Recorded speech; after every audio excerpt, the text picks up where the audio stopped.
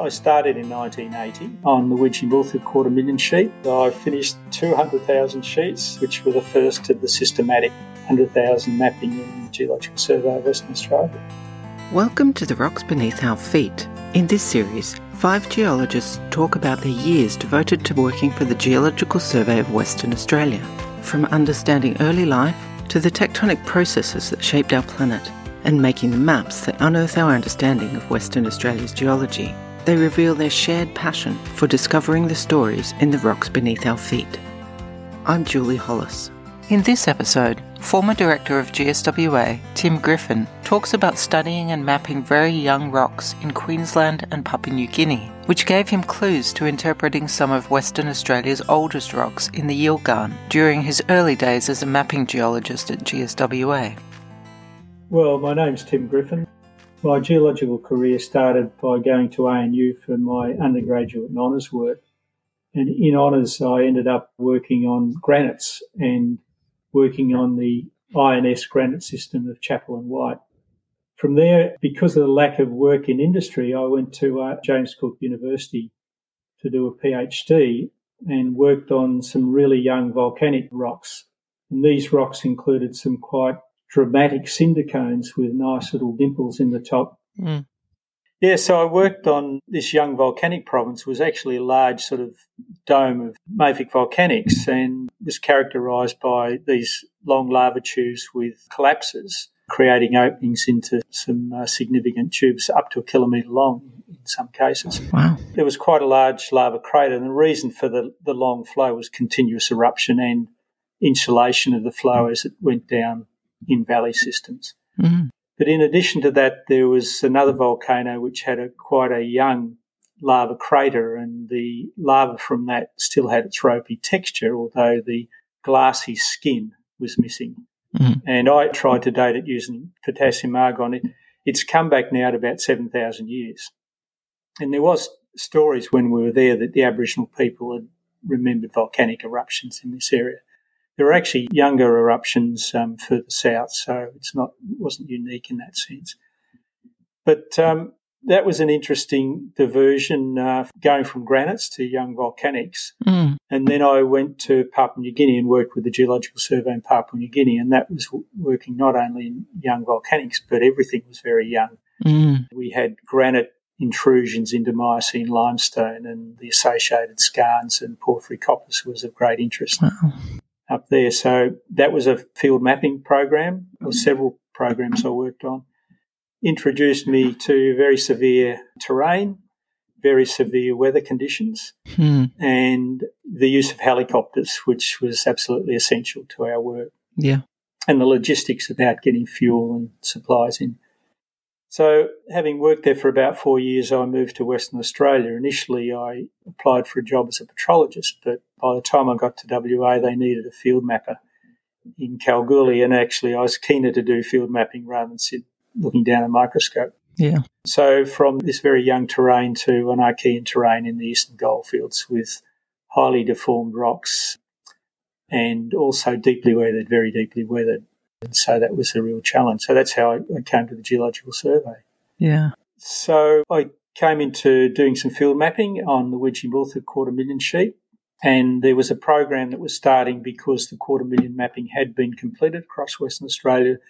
They decided that those sheets that had been mapped some time ago, or where they realised there were some serious problems in terms of understanding the rocks, they should be remapped, but also those that were in particularly interesting areas for the exploration industry. And Widgie-Multhu was chosen. So I was put to map that 1 to 250,000 scale.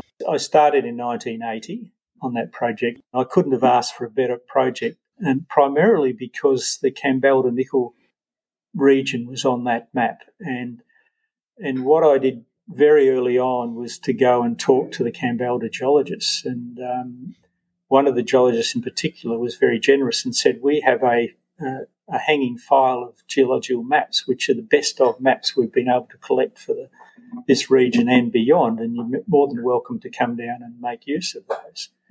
So that was great to see that I didn't have to go and source the best company mapping that had been done elsewhere, although there were companies that were still holding on to their mapping very secretively, and I did manage to get access to some of that over time. Mm. But the interesting thing to me was coming from Papua New Guinea, where they'd finished their 250,000 mapping, and we went back into the Octeti area and we decided we should map that at 1 to 100,000 scale. Mm. And the reason being is that Kennicott had pulled out of that area, and the PNG government were trying to get the porphyry copper up and running. So I came to WA and came to Kalgoorlie and said, well, if I'm going to map the 250,000 sheet, I really probably need to map it at 100,000 scale across it, and then I can compile that and reduce it to 250,000 scale. And it was particularly evident when you looked at the detail that the Western Mining Company geologists had, right, and the amount of mapping that you could generate a very good 100,000 map from their work and a little bit of my own work. And so I went about creating my first piece of the map, and I went down to Perth at the annual lectures and presented my draft 100,000 sheet, and I was told, you're not there to map 100,000 sheets, you're there to do a 250,000 sheet. And I said, well, this is just a stage towards it. So I diligently went back to Kalgoorlie and I finished 200,000 sheets and reduced those to 250,000 and mapped the other 2/3 at 250,000 scale and produced a 250,000 sheet, which was published prior to the 100,000 sheets, which were the first of the systematic 100,000 mapping in the Geological Survey of Western Australia. Oh, wow.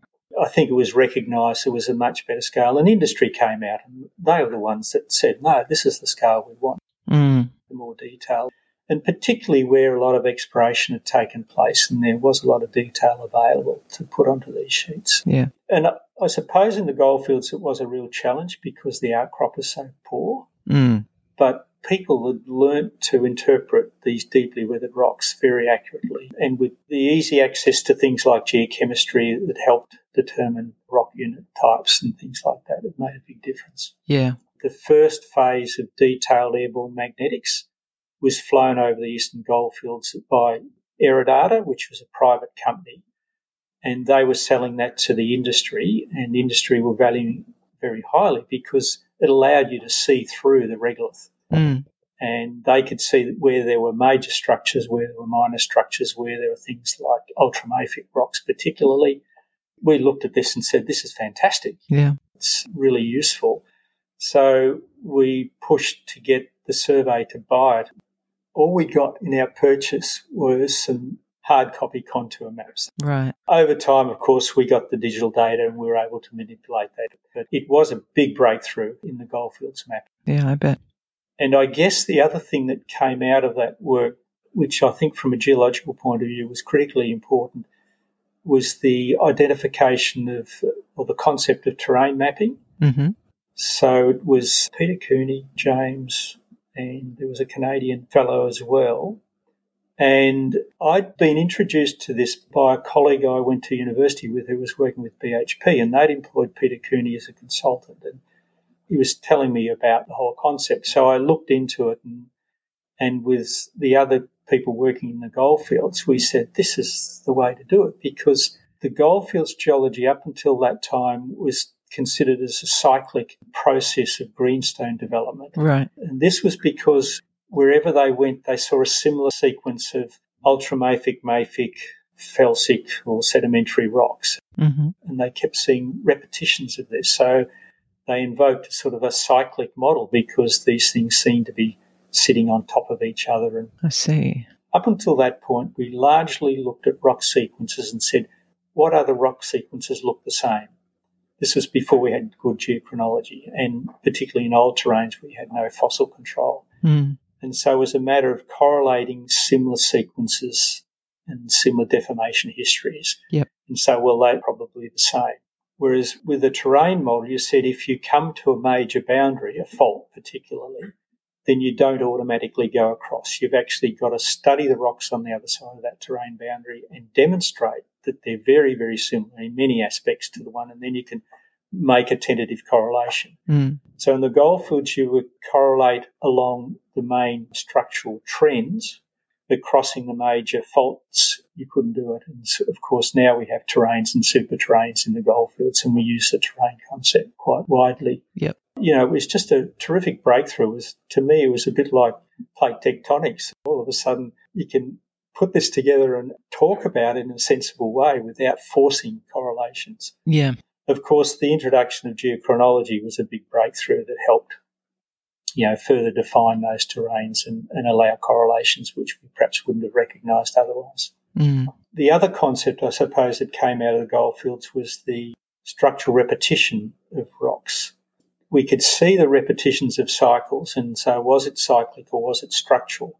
And within a few weeks of me coming to Western Australia, I went out to Kalgoorlie with a couple of the godfathers of the early geology of the goldfields.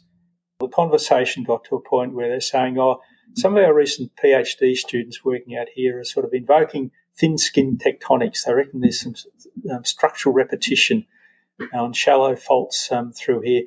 Of course, this is just the flavour of the month. Why would we really take much notice of it? It's just a fad. Right. Well, of course, I'd come from a terrain where I'd seen this happening in real life. We had a granite in Papua New Guinea that intruded into the Miocene limestone, and it was mineralised. So the company drilled through the granite and gone into Miocene limestone, and the age of the Miocene limestone below the granite was the same as the limestone the granite had intruded. So the whole thing was a big, several hundred metres of thrusted limestone carried the intrusion with it. Yep. So, I sort of just listened very politely and didn't say anything. But over time, I started to recognise real structural repetitions. Mm. Even in company drill holes, you'd see them log the core and they'd log exactly the same sequence again. Right. So that was another area where, we recognised there was structural repetition, and so it wasn't actually a separate cycle. One of the other interesting things from the goldfields mapping, people were sort of saying with the nickel mineralisation in the goldfields seemed to be in thick ultramafic flows, and these flows, when they mapped them out, even though in deformed terrain, seemed to be in a trough in the landscape, a low point in the landscape.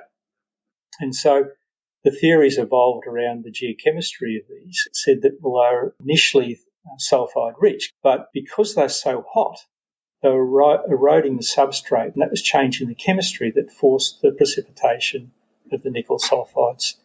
And some of the people were saying, well, we should go to Hawaii and see these lava flows that are, eroding their base. And I said, you don't have to go that far. You can go to North Queensland in the McBride province and walk into a lava tube, and you can actually see where the lava that's come out of the volcano has been shielded for so long and flowing for so long, it's eroded the underlying flows. Yeah. You can actually identify the flows in the wall of the lava tube. So it was interesting to see that, you can see that in real life almost, and then it took a while to understand that might be a potential model for mineralisation in the goldfields. So, it's just fascinating the way geology translates from a super modern terrain to a super old terrain. You've been listening to The Rocks Beneath Our Feet. You can discover more about GSWA by visiting dmp.wa.gov.au/GSWA. or find GSWA on LinkedIn and Facebook. If you like what you've heard, give them a follow.